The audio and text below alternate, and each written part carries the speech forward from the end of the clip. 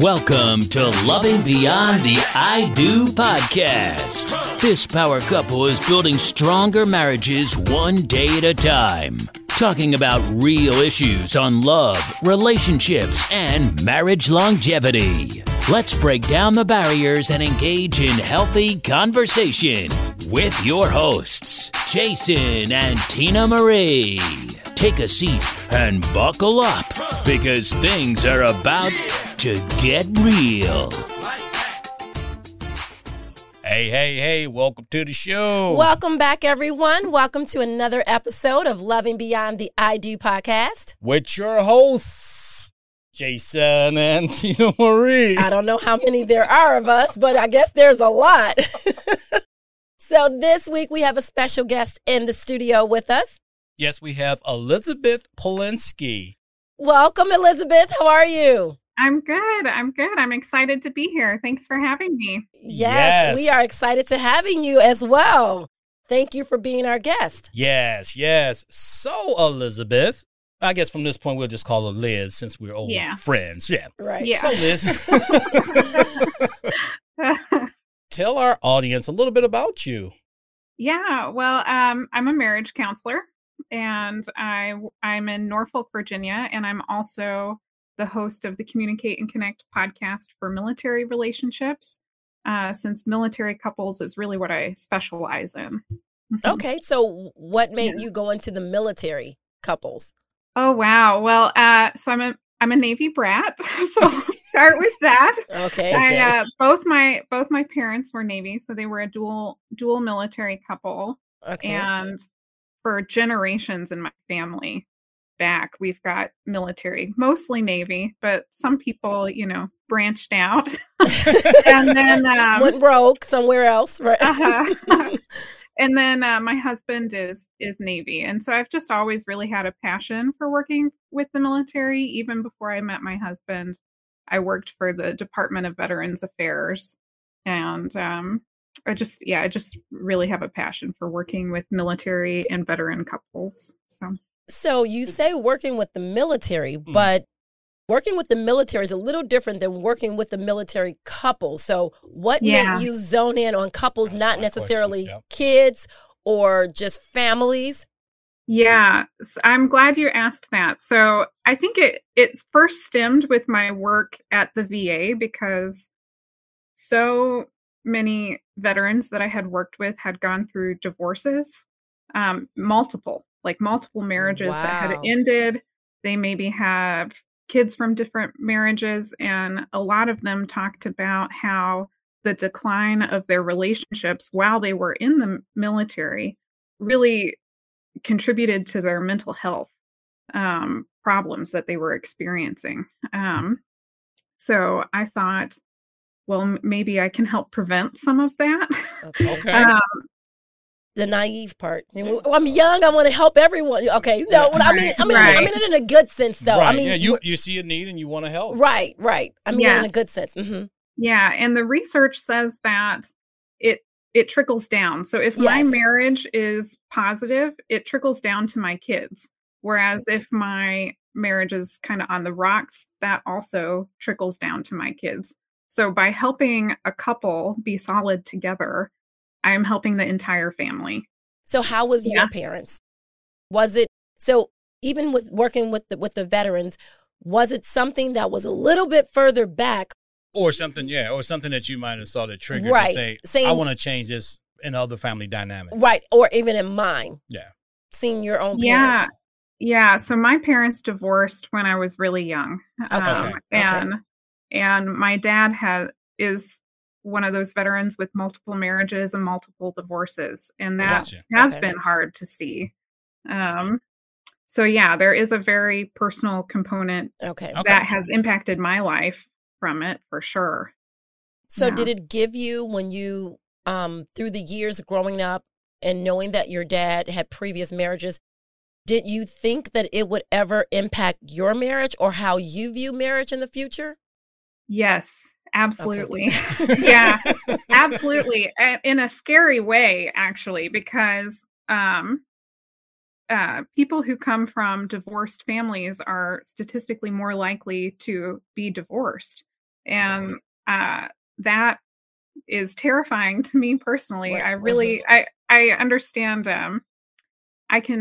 There are a lot of good reasons for divorce. And I think divorce is the right option for a lot of couples at different times, and they can go on to have really fulfilling second marriages and so on and so forth. I just know that for me personally, I really wanted to be very intentional about picking a partner the first go around and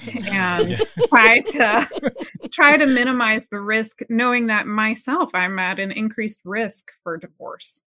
Right. All right. Yeah. So what about your husband's parents? Did you, when picking a partner, that you put that into the equation? Not so much that. His parents are separated.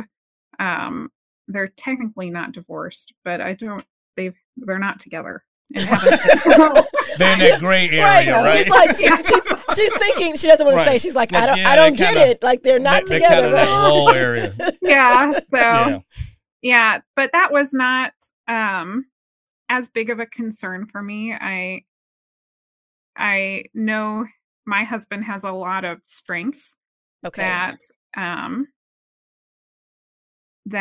make him a good partner. And I think it had more to do with how he felt secure in his relationships with his parents that mattered more to me.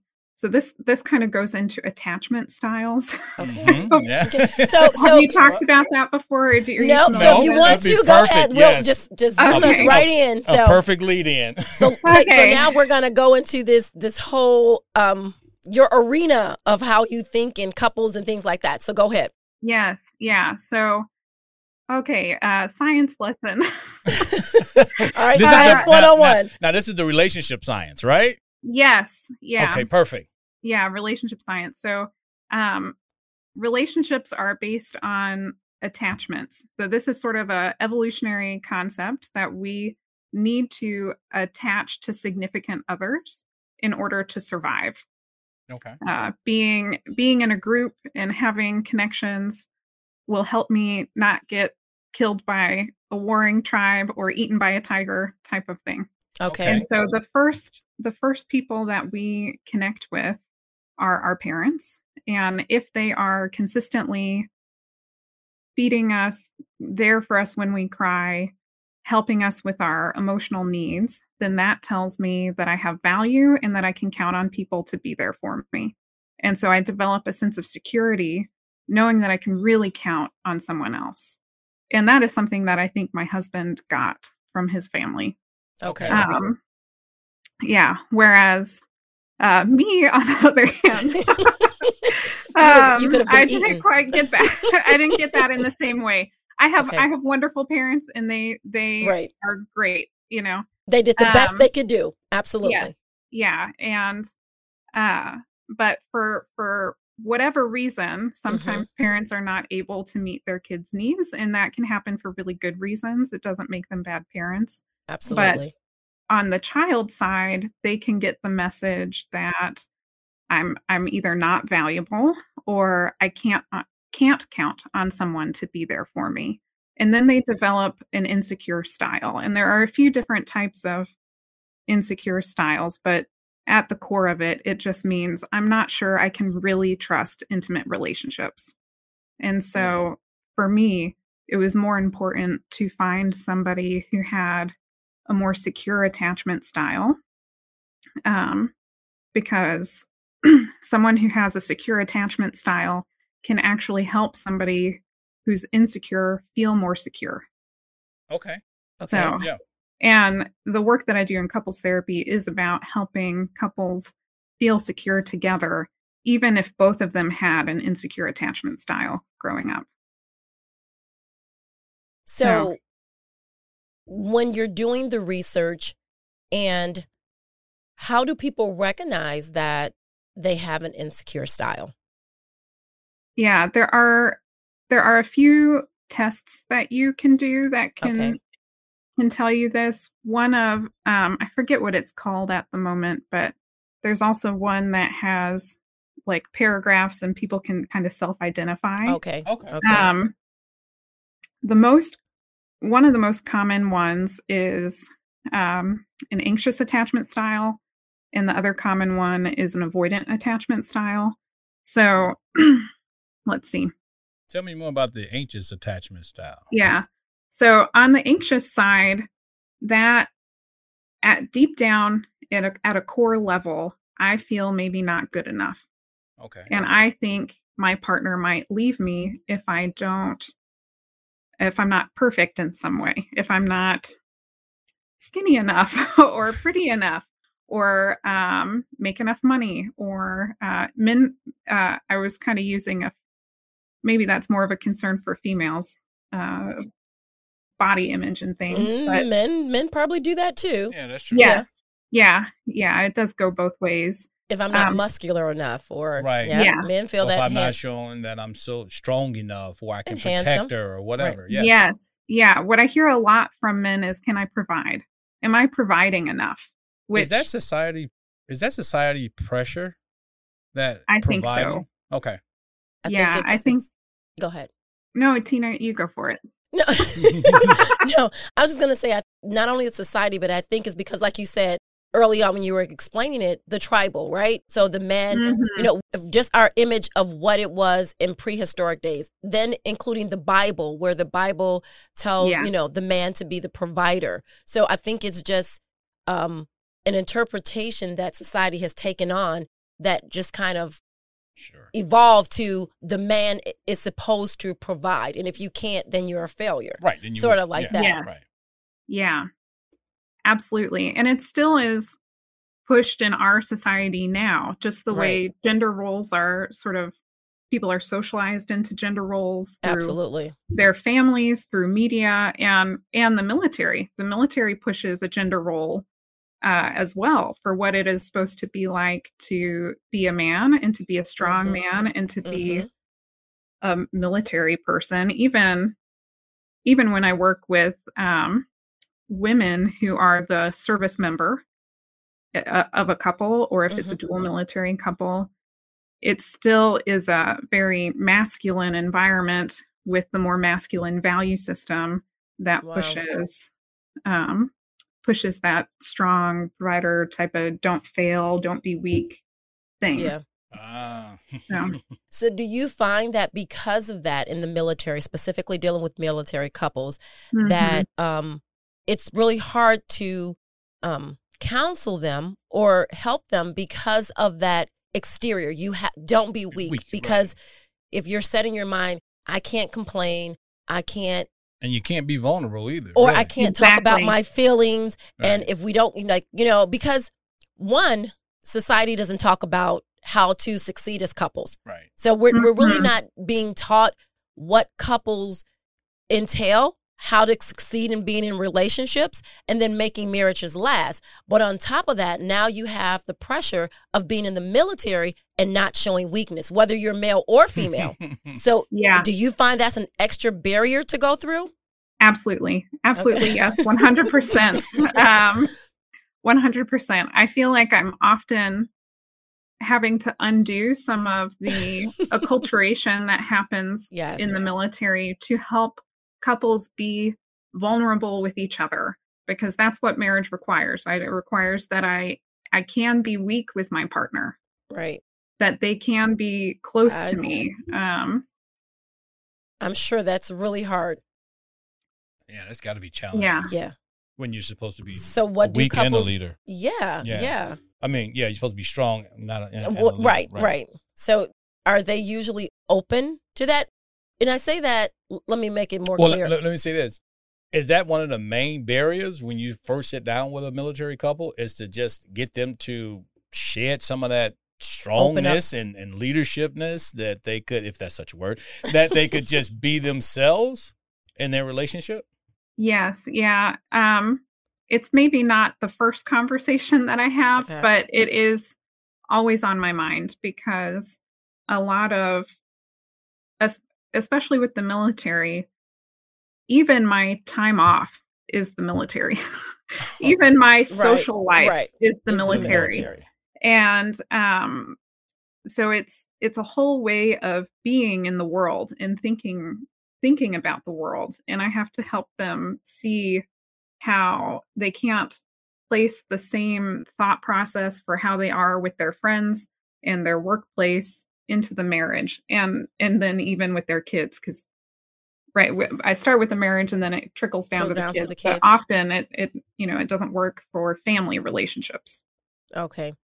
So just curious. I know you're fascinated with the military because it's a family thing. Did you think you were going to marry military? Or did was it strongly suggested to you? No, it wasn't pushed. It wasn't pushed. I was just always drawn to the military. I had a couple of military partners before I met my husband that I dated, but it was never pushed on me. But I have lived in towns where there is a high military population. So when I did my undergrad, there was a huge Army base there. There was an Army base where I did my master's program, and so subconsciously you were finding places that there were military bases. You were like, yeah. Well, I tried to join myself. Oh, did you? I tried to join the military myself as a therapist. They didn't want you? Let me know. It was a little more complicated. It was a little bit more complicated. It's a longer story. It's just a longer story. They would probably take me now. But at the time I didn't have the license that is required. Right. And then when I had the license, I was already hired by the VA. So okay. So would you switch at this point?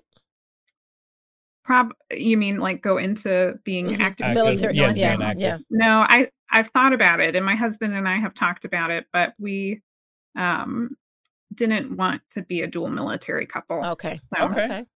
Yeah, if he ever gets out, then I might get in, but we'll see.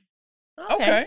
Interesting. So explain to us some of the things that you're finding in relationships and couples that you're actually helping them with, that if a military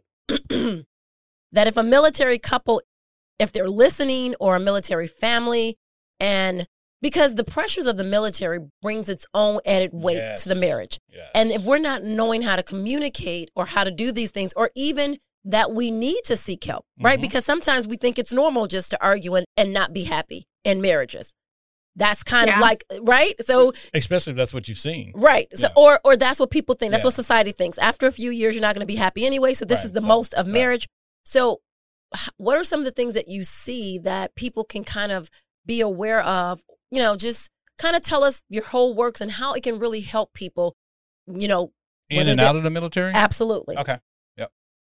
Yeah. That was a lot, wasn't it? Yeah. I'm sorry. Yeah. I'm just trying to figure out where's the best spot to start. Right. I know. I'm so sorry. Okay. My thought pattern, but that's that 5 things going on in our head at one time. 5 things at the same time. I think the first thing, regardless of if you're military or non-military, is understanding that couples get into a cycle. There's sort of a system to our relationship and how we communicate, and it keeps itself going because all systems want homeostasis. So a really common one that really relates to a lot of fights is a criticize, defend type of cycle. So if I get critical, then you get defensive. I take your defensiveness as critical, and then I get defensive, and now we're both in this defensive posture together. That's a really common pattern. Yes. And that is a pattern that we want to change. And when you change that pattern, you can feel closer together, and you can have a happier marriage because it's that pattern that's actually driving a wedge between the two people. Okay. Yeah. You said you go ahead. So you said when they can do what to the pattern? Change the pattern. So how do we do that? Yeah. So so in this cycle, there are a couple of other cycles or patterns, but in this one, anger is kind of the primary emotion that is being expressed in this criticize, defend loop. Anger is usually a secondary emotion. It is possible for it to be a primary emotion, but it's usually a reaction to me feeling hurt or me feeling scared. So, or me feeling unloved? Yes, exactly. Okay. Yeah. And that's the level of the conversation that couples have to get used to having, is saying, just now when you said that, I thought you were rejecting me and I felt really unloved. When I can switch to that conversation, that's when I can develop intimacy with my partner, when we can both talk on that level. And that's where the vulnerability piece comes back in. I have to be willing and able. Some people aren't quite yet able Absolutely. to even recognize their emotions or be able to talk about that. And that's how therapy can help. But willing and able to be vulnerable together in order to switch the conversation to that place. So I noticed you said therapy. Is there a difference between therapy and counseling? Because you're not a counselor, right? You're a therapist? Yeah, for most people, it's interchangeable in our modern day. Mm-hmm. There is a slight difference in the field. Okay. But for the public, it's pretty interchangeable. Okay. Gotcha. Okay. Yeah.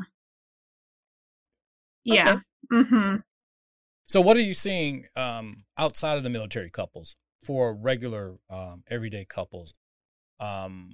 What is some of the main hurdles that they need to get over? Is it this first layer that you just mentioned about the whole communication? Is that the number one thing that people need to overcome? I would say so, yeah. Every couple has a pattern. It's not always the criticize, defend pattern. Mm-hmm. Sometimes it's I'm trying to engage you and you shut down. And the more you shut down, the more I try to engage you. And the more I engage you, the more you shut down. Mm-hmm. That's a pattern. And some couples have where we're both sort of shut down. And neither one of us is talking about issues that we feel are happening in the marriage. And that one is less common, but it just sort of, we grow more and more distant over time because nothing gets talked about. So figuring out what your pattern is probably the first step. And that can vary couple by couple, but pretty much every couple has a pattern. And about how many patterns is it? Do you have a number of different patterns that you can give that you work by, or is it just like you have a couple patterns and you either fall in A or B? Those are the primary three. Can you give them to me again? Yeah. Yeah. So maybe we could say attack, which is this criticize, defend place. Okay. The second one is called pursue, withdraw, where I'm trying to engage you and you shut down. And then the other one is withdraw, where we're both kind of shut down, not talking about emotions. Okay. Those are the primary three.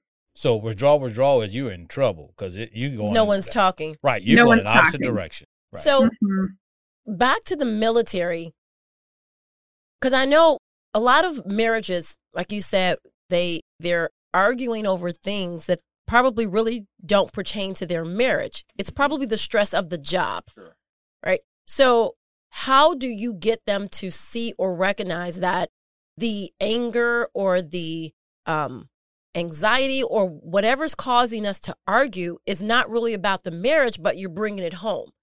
So is that an issue in kind of helping people recognize that, what are we really arguing about? Yes. Yeah. And I think there are multiple layers to that. So anytime that I have a poor work-life balance, I pull resources from the marriage, sort of emotional resources from the marriage to handle my work stress. Okay. And that can lead to more tension and more kind of exhaustion in the marriage, and then more conflict and sort of like a push for something needs to change. And so that is an element of people needing to work on a work-life balance, which can be especially challenging in the military depending on your job. Another component of that is if there's untreated mental illness. Okay. So if there is an anxiety disorder or a depression or PTSD or something like that, that can mean that I'm maybe I'm more sensitive to something in my environment. I get triggered more easily. And so then even with my spouse, I get triggered more easily than I would if that wasn't happening. And then I would say there is a component where it is still about the relationship. So if I'm arguing about the dishes or the laundry or something like that, everybody argues about these things, right? Right. Well, I'm sure you don't, right? You guys just got married 2019. Yeah. Like we did get married in 2019. Yeah. No, we argue. The dishes are a sensitive subject for me, and we argue about the dishes. Really? Well, join the club. So you guys didn't get that straight before you said I do, huh? Who's gonna do the dishes? Yeah. No. See, this is a good example of what I mean. So, like that is a real sensitive spot for me based off of my childhood with my family. See, exactly. Okay. Yeah. And so now in my marriage, I see dishes and I start getting anxious. Really? Okay. Yes, because of how I grew up and the dishes situation.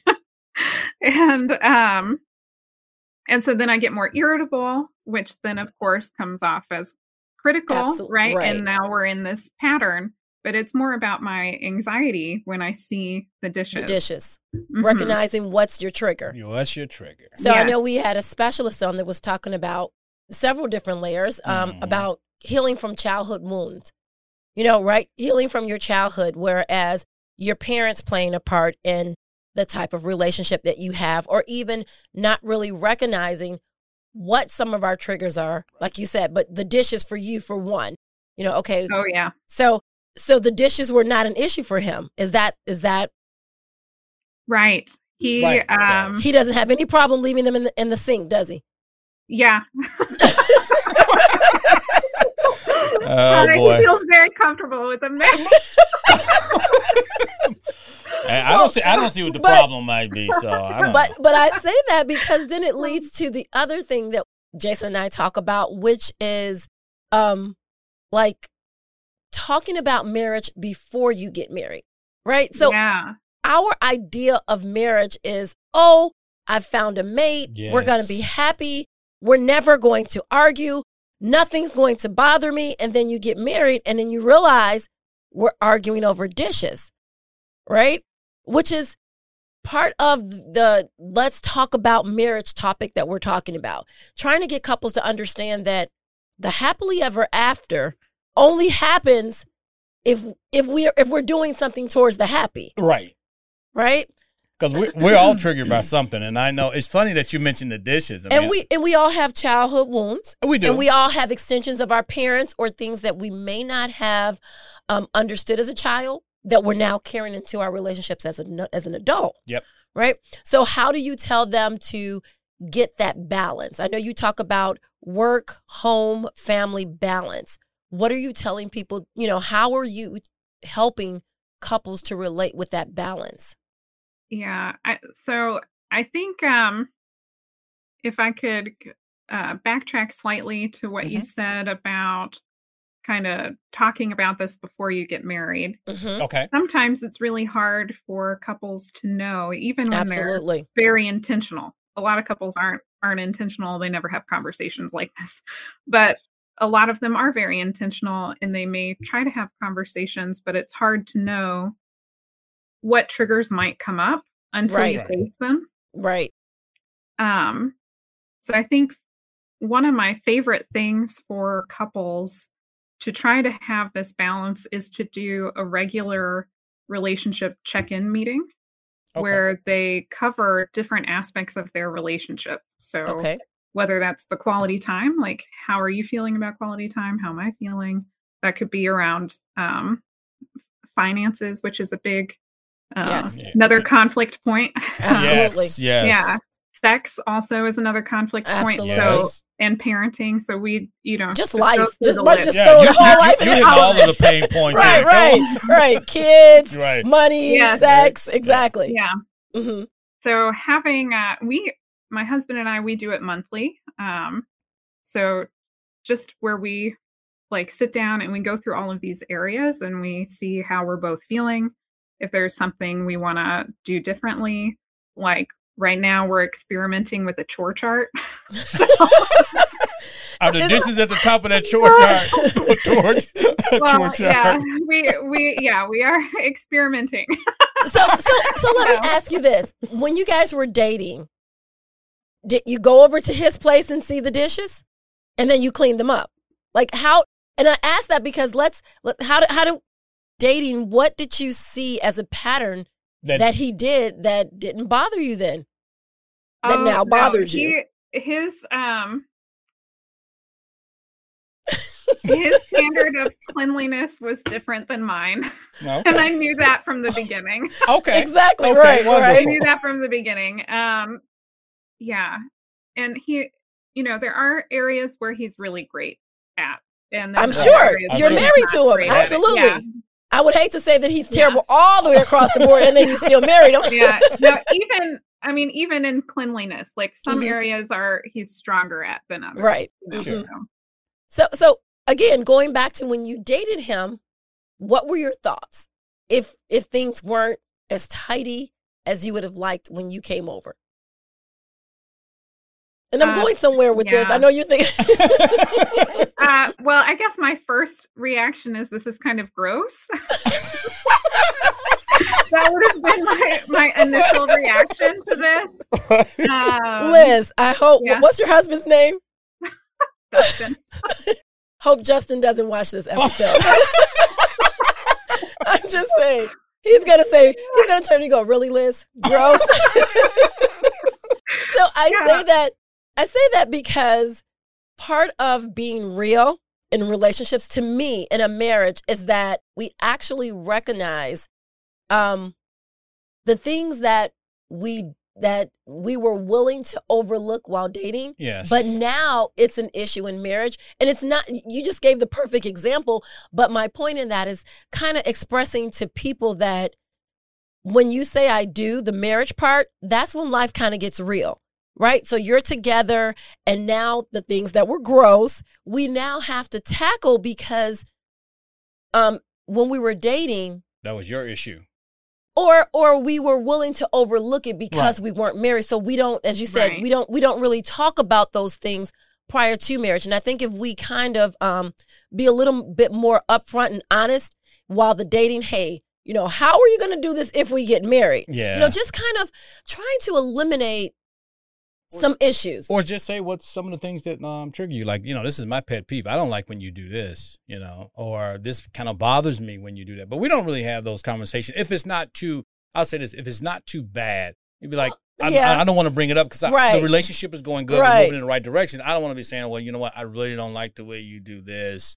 Or I guess I'm really trying to say is that sometimes we have, not you and Justin, not at all. I'm not talking about you guys, but sometimes we have issues because we think in our minds once we get married, those issues that we have dating are not going to be an issue. All right, yeah. So we're kind of sugarcoating them, and then once we get married, he's not going to do this anymore, and he or she's not going to do that, and then it becomes more of a trigger point because it's something that has always bothered you, but you were willing to overlook it in the dating phase. Right. Now you're married, and it has become an issue. So I guess I'm just trying to get couples to understand that. Some of these trigger points in marriages, if we tackle them right, and I think that's a good point. Like Jason said, a lot of people don't want to rock the boat because they're afraid, well, if I tell them, then we won't get married, then we will break up. But that just makes a stronger marriage to me. Yes. Yeah. And even that is a sign of insecurity. I'm scared to assert my wants and needs because I'm afraid you won't really be there for me if I share what is going on inside. Wonderful connection. Okay. Yeah. And it gets even more complicated sometimes with military couples. Like, so with me and my husband, we met when I was working in Pensacola at the VA, and we, I don't know, dated like something like 9 months or something. And then he moved here to Virginia, and we were long distance for a year and a half, maybe, before I moved here. And so even that, you know, I'd come visit every month, or he would come visit me, but he would always clean, you know, before I got there. he had a whole month, right? Yeah, he had a whole month. I'll be there next week. And yeah, so I mean, smart man. Yes. So also, this is something that is pretty common for military couples before they get married, to be long distance for a period of time. Okay. And that makes it more challenging because things are not always, you know, you don't see everybody in their day-to-day life as much when you're visiting like that. Mm-hmm. So I know I was speaking with a young couple not too long ago, and I was telling them, me personally, I'm against living with someone before you get married. Right. Yeah. And the reason has nothing to do, you know, my point is that because of like what you said, now you guys are going over the chore list. My reasons for saying that is that when you live with someone, you get to see their in and outs, and you may decide not to marry them afterwards. Right. Yeah. So I feel like when you get married, it should be a journey of discovery. Right? Yeah. So, right? So, but if you live with them, then you, it becomes. Yep. All your dirty laundry is right out there. Yeah, you get to know it. Everything. You don't like it, or before you get married, you've already established that pattern, right? That we have to then get rid of. Whereas I think if you're married, you may work on it a little bit more as opposed to if you're dating. Yeah, that's true. I want to touch on one thing. I want to talk on. I think she was going to say something. But you have something to say, Liz. Yep, go ahead. Well, yeah. So there is research to support what you're talking about, Tina, because, but it really comes down to, is the commitment to the relationship there? So even for couples who don't get married, but they are committed to each other, then that's fine. They can navigate that and living together. But it's the couples who aren't committed, who are like, this is a trial run to see if we want to get married. Those are the ones that's probably what it is on some of them, right? Yeah. Yep. For a lot of couples it is. And that tends to not go well for eventually getting married. It's better to have the commitment to each other and then navigate it, because couples are less likely to really problem solve together and be wanting to improve things if the commitment level's not there. Exactly. And I think, you know, that's kind of what I say. I think part of marriage is kind of learning each other. Yep, that's the fun part. Yeah, fun. Navigating life together. Fun, but not so fun. Well, you know what? If you're into it for the long haul, if you really want to get into your marriage and really discover it, and well, you know what? People get married for various different reasons, right? They get married because they're supposed to get married, because society says that you're supposed to get married so you can start a family and all this other stuff. And have no clue about what marriage is about. Exactly. And I'm not really into the other person. Look, I'm married, I'm committed, it's legal. I'm done. That's it. Where people are invested in their marriage and want to see it prosper and want to really dive into it and see how they can make it better. But I want to talk on workplace stressors. Okay. Namely, combat. How do military families deal with a loved one in combat and still try to keep the family together? That's got to be, even being away, right? Really being deployed? Wow. While they're deployed or after they've come back and they've experienced combat? Both. Yeah. Both. Whichever one you want to tackle. Right. Both are hard. Yeah, right. Exactly. Yes. Both are hard in their own way. I mean, yeah, I guess I have lots of thoughts. So during deployment, it's really normal for the family to feel very anxious about their service member being gone and being deployed, and even more so if they are in a combat area. Yes. And that is, I guess, again, I'm a therapist or a counselor, and obviously I'm biased. I think it's the best thing in the world. And I think that could be helpful, but I do have to find a way to calm myself, manage my anxiety, and to navigate that while they're gone. And it's normal for everybody when the partner comes back to experience stress. There's like an initial honeymoon phase, but the family has been used to functioning without the other person. Yeah. So now they have to reorganize their entire routine to make room for the spouse to participate again in all of the family activities. So that is a normal stressor for pretty much every military couple coming back from deployment. Now, if they have experienced combat, not everybody has PTSD, but they may have an initial period. So when anybody experiences a traumatic event, whatever it is, they experience the symptoms of PTSD for a short period of time.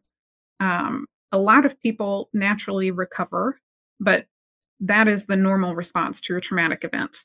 It's when they have difficulty recovering. It's kind of like grief in a way. Yeah. If it's prolonged, right. If it's prolonged and they can't sort of move on, then it becomes PTSD. Okay. And that is where PTSD is completely treatable. The research and the science that we have on treating PTSD at this point, nobody needs to live with PTSD anymore. Okay. The treatments are so strong for it. Wonderful. Not that it's not still a horrible thing that you had to experience, but you don't have to have the nightmares, the anxiety in public places, the depression, all of that can be worked on. So how do you get couples to actually actively participate? Because it's a stigma around it. People think that getting therapy or getting counseling is a negative thing, or they don't realize that we really have an issue in our marriage. So how do you get people to actively, seek it out, Yeah, well, this is another reason why I wanted to do couples counseling, because with military, because a lot of the military members, they won't go to therapy because of the stigma, but they might go to couples counseling, which is a little more acceptable than individual therapy in the military, right? They're, again, that kind of more very family-oriented culture for the military. It's not me. It takes the pressure off saying I need help, as opposed to, well, we're just going to, Yeah, so it can be a good intro to therapy. And then if I think something more is going on, I have the ability to address it within the couple and discuss it with them. Okay. So how do you bring about the awareness? Because I think part of couples suffering or not really living to the full potential of being a couple is not knowing where to go or what to do or if we should. So how do you make it, make people more aware of it, or what are you doing to promote it? I guess I'm trying to ask. Yeah. In the military. Yeah. I think that is a challenge. It's a challenge overall that I think is just facing the military and military families on a more personal level. What I'm trying to do is I have my podcast. And I really started that because I wanted to help couples who maybe their partner is like, no, I'll never go to counseling. Exactly. They can get something. But also because there aren't very many couple therapists who are really specializing in working with the military. And there's only one of me. So if I have my podcast, I can share it with people. More. Yeah. And I know there are a lot of people who, so one of the things for therapists is I can't work with anybody who is in my circle. So anybody who works with my husband, I can't work with any of them. Okay. Yeah. But I know a lot of them listen to my podcast and they like it and they're finding it helpful. So wonderful. Good. Yeah. So that is what I'm trying to do. And then in the next couple of, probably next year, in the next 2 years, I'm going to be focusing more on doing couple workshops, because while maybe maybe because of the stigma of counseling, that may be too big of a barrier. Right. You're right. But a workshop is more acceptable. Right. Or going on a couples retreat, which is another thing that I'm going to try to work on for military families. It's a way of working on the relationship, but also kind of like a vacation type of thing feel more, just a lower barrier to entry, I think. Yeah. Yes. Yeah. So back to the chores list. So how are you guys?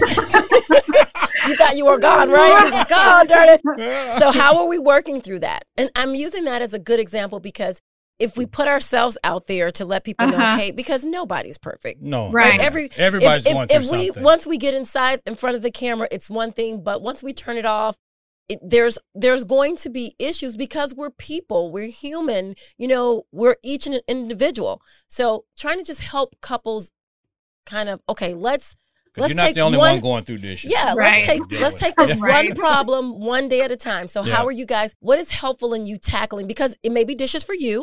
It may be clothes or plate for somebody else. Plate.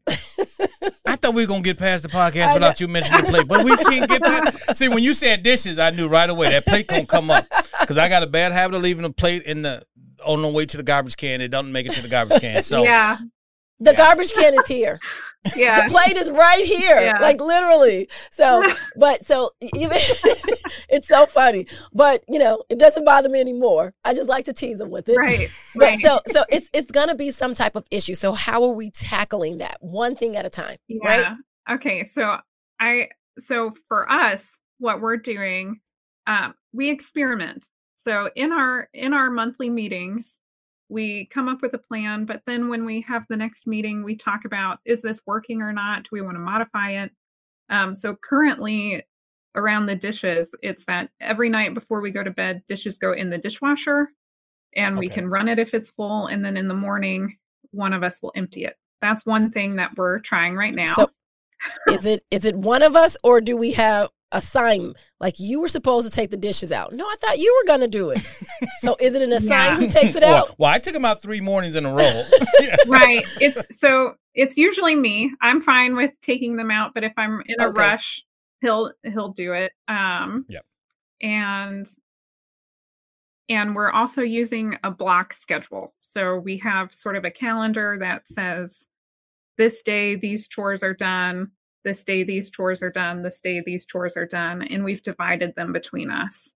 So that is the other thing we're experimenting with right now. On a more personal level, like on an individual level, it's me recognizing that it's my trigger, that it's not my husband being lazy. It's not him out to get me and make my life miserable. Right. He's not a bad guy. It's my trigger. So me working on my own stuff that comes up and trying to have more compassion. And what you talked about, Tina, you tease Jason now about the dish. That's where couples want to get to, is where they can have humor around that. That's a sign of the Gottmans. At the Gottman Institute, do a lot of research on couples, and sort of like the master couples can have a lot of humor around these types of differences. Yes. But it just takes time to get there. Yes. But it was something you said, just owning your own stuff, though. Yes. I think that's the biggest issue, that people don't stop. Each individual, I know I always say, I like to put myself in the other person's shoes. So if something is bothering me, I have to stop and say, okay, really, why is it bothering me? Is it what this person really did, or is it something within me that it's making it bigger than what it should be? So I think owning our own stuff, and first of all, recognizing it. Lots of times that's the biggest thing. Yeah, we don't want to put our name on our bad laundry, right? Nope. Right. Yeah. So what do you think about that when couples can't communicate because neither one of them are actually owning it up? And so the communication lines are really blocked because, as you said, those patterns. So I'm not hearing you, whether I'm getting defensive, or I'm shutting down, or I'm just not dealing with it. How do we reopen something really simple and easy that couples can do to just try to open back up those lines of communication? Yeah. Well, I guess self-reflection is sort of the first thing, because I can't change my relationship if I don't recognize my part in it and recognize what gets triggered inside of me. Because when I get triggered, if I react defensively, like it's a push-pull. If I react this way, it will pull for my partner to respond to me that in a defensive way. And so, it is hard that is a hard thing, right? How do you get someone who doesn't self-reflect to self-reflect? Yes. Yeah, I guess, when they end up in my office, I can talk about, do you guys see this pattern? And I can kind of help them with it. Do you ever hear a couple say, well, I'm not doing anything. It's all her. All the time. Or it's all him. All the time. All the time. Because we're fine. It's the other person. Right. I don't have an issue with it. Yes. She's always complaining, or she's always nitpicking, or, so what do you tell them? Yeah. Well, my first step is to help them understand that it's a cycle. That they what they do is pulling for that response from their partner. So the thing that they don't like about their partner is also in reaction to them. They are part of the reason their partner is doing what they're doing, and that can be a hard pill to swallow sometimes. Yes. But that is a really important part. I think most people who are, not everybody, but a lot of people who are coming to therapy who are reading books, listening to podcasts, this podcast included, are probably in the self-reflection camp. Right. Yes. Yeah. Those who are not so much interested in self-reflection, I'm not really sure how to reach them, huh? Yeah. So I know you're still early in your marriage. So you guys got married in 2019. So you just made 2 years. Yes. Yeah. Yeah, 2020 was a year. Okay. Yeah. 2020. She's fantastic in science. I noticed when she said we're now working. It's like they have the science marriage. Let's go through a hypothesis and then we're going to try to do this. So I see you're very science oriented, but math, I don't know. I thought they were related, but your math skills may need a little work. My math skills are horrible. Yeah, I'm not good. This is my weakest thing. Yeah. I can tell like 2 years. She's like, you sure? Well, let's see. Yeah. And I had to just remind her, 2020 did happen. It was an actual year. That's the problem. Like that 2020 is such a, it's like a, do we really count that type of thing? Hey, we didn't do anything, so does it count? Because the last time you remember doing something, right, was in 2019, and you're like, is it 2 years already? Yeah.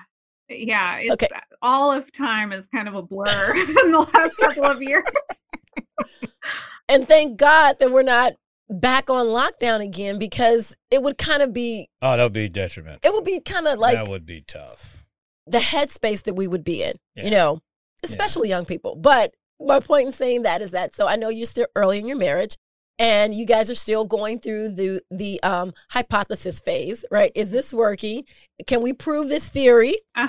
Right. So, but what is your take on happily married? Do you think that couples can be happy and married, or do we have to choose? No, absolutely. Couples can be happy and married. Yeah, that comes from security. That comes from feeling secure with my partner, knowing that I'm loved, knowing that they accept me, that they care, that they respect me. And that is the main goal of the first few years of marriage. That's when those patterns are being developed, if they weren't developed when you were dating. But that's also when I really kind of figure out, do I feel secure with you or not? And if I can build security, then that is where that happens. That's how how I can have a happy, healthy, long-lasting marriage is based off of building security in the relationship. And if they don't have it, where should they start? Yeah, it would require couples counseling for sure, just because that tends to be really hard for people to try to do on an individual basis. But Bowlby, who was John Bowlby, he's like the father maybe of attachment theory and attachment science. He talked about how attachment bonds are dynamic and they're fluid and they can change over time. So if I'm coming in with a more anxious or avoidant style and I have secure interactions with my partner, I can move into a secureness with them in our marriage. And vice versa. Like if I have the more conflict, then the more we're critical, it can go the other way. I can lose security. The biggest ways people lose security are maybe like affairs and types of things that are really clearly relationship injuries. But just like I can lose security, I can gain security. And it takes a few years of having a secure interactions to build security. But it is dynamic and it can be created. Fantastic. And so for those, one more question. Do you have any questions? I know I'm kind of. No, you just killed the question category. Go ahead, baby. You got a lot of questions. Okay. All right. Well, ask all the questions because I want my relationship to stay strong, baby. Go ahead. Yeah. All right. So, for the couples out there that, like you have one mate that absolutely does not want counseling or therapy or, the fear of other people knowing what's going on. You know, people have that huge fear. Mm-hmm. So what should a mate do?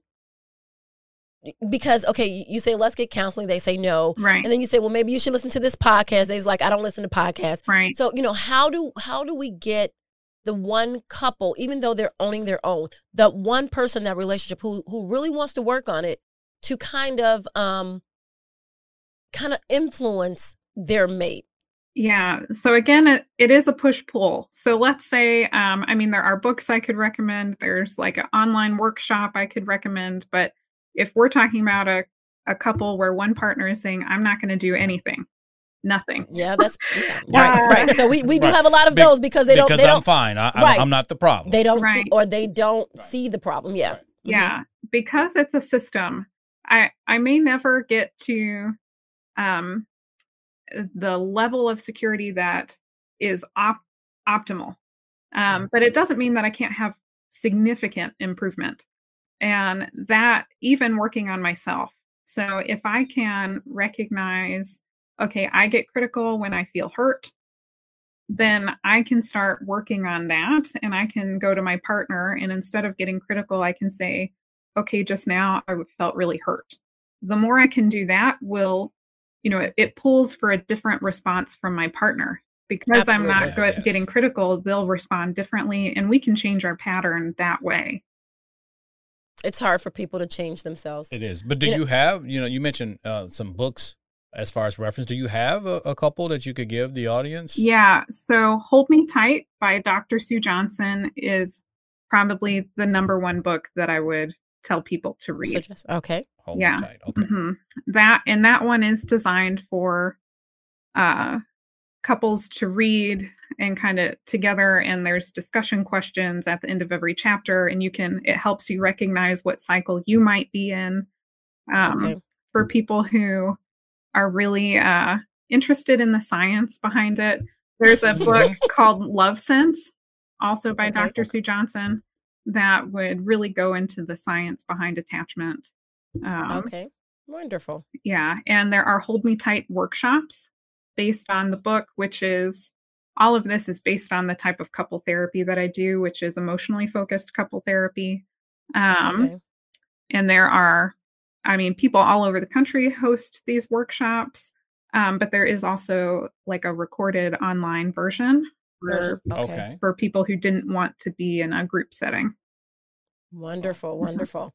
So before we get out of here, what's the one major advice that you would give couples?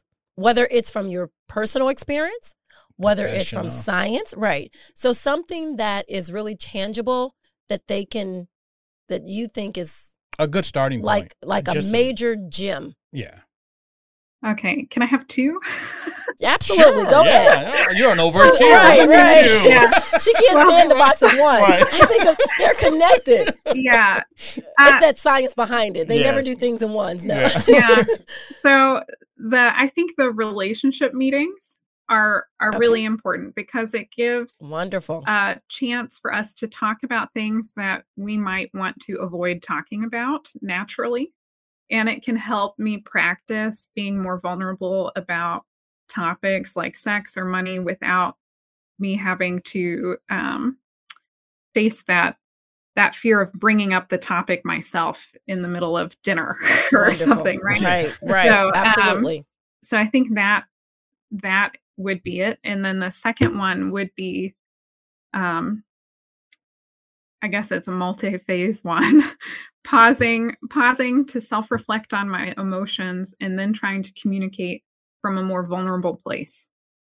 Okay. And that one is a little bit harder, takes more time to do, but that'll change the cycle. It'll change the dynamic. I think so too. And we just we're just trying to change the response that we get from our spouse. So change the whole dynamics of the relationship so that we can kind of interact better. So we understand we're actually coming from a place of love instead of hurt. Right. Yeah. Right. Mm-hmm. That's fantastic. But the way I react, it's going to pull a different response from my mate. If I want a different response, I need to actually respond or interact with them differently. If I interact with them with more love, then I'm going to get a more loving and understanding response from them. Yeah. Yeah. About the plate. About the plate. I'm glad you got over that plate, baby. Yeah.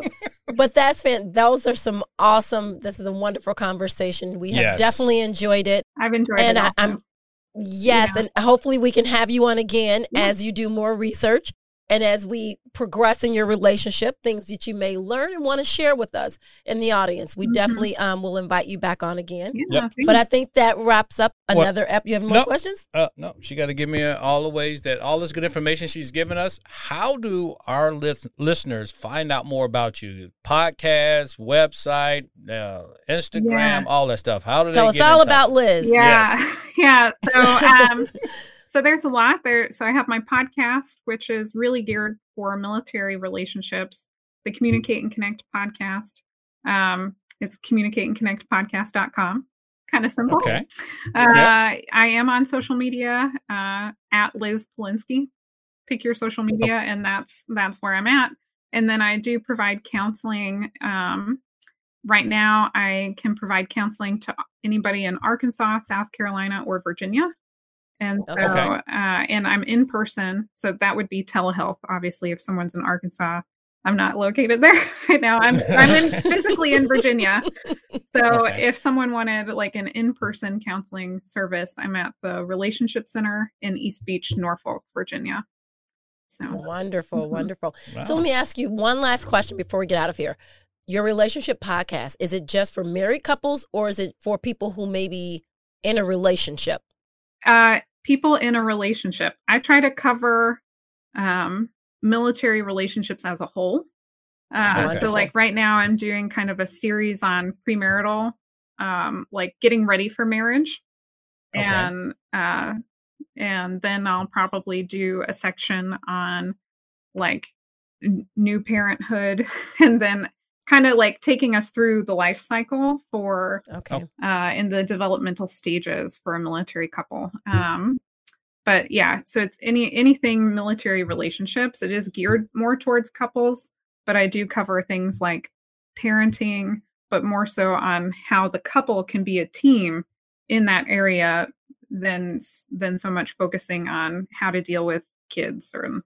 Okay. Got you. Well, this has been wonderful. Yes, it has. I think that wraps up another episode. And as always, we're in it to win it.